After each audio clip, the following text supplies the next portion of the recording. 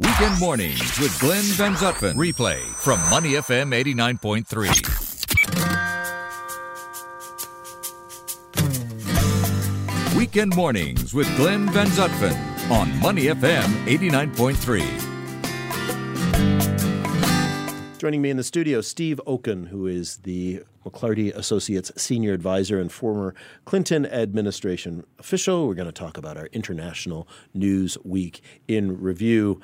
Hi, Steve. Welcome. Good morning. Glad to be back. How you doing today? Everything good? Everything's good. You've recently come back from Europe.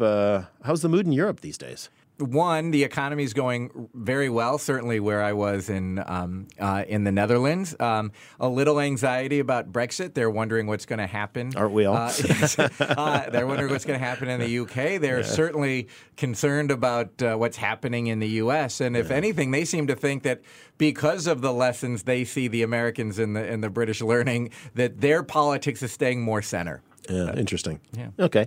Our top story today, of course, another mass shooting, the second in 2 weeks in the U.S., this time in the state of Texas, El Paso, Texas, at a Walmart. And the news itself is very tragic, and we don't want to underplay the severity of that and the impact on people's lives. But let's look forward a little bit and broaden this out in terms of what we often talk about, which is politics. And as we look forward to yet another political season, which has already started in the U.S., how does the gun debate figure in? And will events like this bring it back to a center topic for the Democrats and the Republicans? Well, it's both a gun debate and a race debate that this centers on. And if you look at what's happened in terms of the mass shootings in the U.S., what's really troubling is that there's a political overtone from the right wing, the real right wing, to a lot of these shootings. You go back to South Carolina in the church shooting, which was, aimed at race. And you look at the shooting in Orlando the following year, and that was, aimed at the LGBTQ community. And then this one apparently was an anti-immigrant crime, that a person was unhappy that Hispanics were taking over Texas or the United States. And so you now have people acting on the far right from these crimes. So it's both an issue of the race debate that's happening in the U.S. and about guns and gun control and whether gun control can ever happen in the U.S. And this has been a perennial topic in campaigns over the years, I should say over the decades, because it's really been going on for a long time. Is another shooting, I'm saying this somewhat cynically, but is another shooting going to be enough to really bring it to a national discussion, a national action? Well, what you're seeing for the first time in a bit are people running on almost a gun control type of campaign. And I think Mark Kelly is the person who exemplifies this the most. Now, Mark is astronaut, but he is also married to Gabrielle Giffords, the former congresswoman from Arizona, who had an assassination attempt against her and had and people in the community killed when somebody came into one of her town hall meetings in Arizona. He is now running for a Senate seat. And the thing that has brought him to the most prominence is to have smart, intelligent gun control. Not take everybody's guns away, not let's eliminate the Second Amendment, but let's run on this. And if he can win in a state like Arizona where this is his core issue, you can see other people win on that as well. And maybe it will lead to some common sense gun legislation in the U.S. It's too early to tell anything about these issues, but could this event in El Paso, Texas, have any implication on the makeup of Texas going forward in the elections? Will it turn, could it turn more Democrat? Could it stay more Republican? What does it mean, or what could it mean? Well, this is going to be an issue that goes to race, goes to immigration, goes to guns, goes to all of those issues. Texas has been reliably Republican. Sure. The last Democrat to win was Jimmy Carter in 1976 when he got 51% of the vote. Every year since, a Republican has won that state. Similar, California was not all that different going back into the 60s, 70s, and 80s. Ronald Reagan was governor of California. And you go back to 94 forward, and that was on an immigration issue where the Republicans ran so far to the right on immigration, they lost the Hispanics, and that lost them California, and now California is as blue a state as you have in the U.S., as democratically reliable state. Texas could be trending in that direction.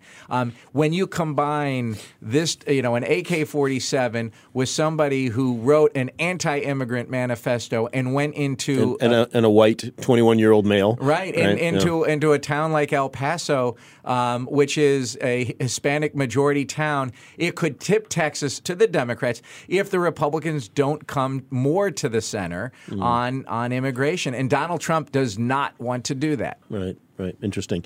This latest event, tragic event, comes shortly after our two Democratic debates, our second set of Democratic debates. It's so hard for me to just keep track of everybody up on stage, Steve. There are so many people, and it's great because various newspapers have the track of who spoke for how long. You see who's getting all the airtime. But what are our high-level takeaways from the debates this past week? Well, what the Democrats did going into this debate, and this was part of the blowback they got in the last election. You always kind of fight the last war, right? in politics. And so the last one was everybody said, it's too tilted towards Hillary. We need to open it up. We need to let everybody come in. And so the Democrats have said, we're going to do that for the first couple of debates. Then we're going to put in thresholds that are going to hopefully narrow the field when we get to the next set of debates in September. So here you had 20 people qualified for the debates. Right now, only 8 candidates have qualified for the next debate. That will probably climb up to 9 or 10. Now, if it gets to 15, you're going to have too many. But now there's going to be a threshold of both the number of people who donated to you and having reached a 2% threshold in a number of polls. Is that what it is? It's you got to reach 2% in the polls? 2% of the polls and have a broad base of support. So you can't just buy your way in and give yourself $100 million. You have to have 130,000 unique donors. So it's a combination of unique donors and hitting a threshold in the polls, 4 different polls.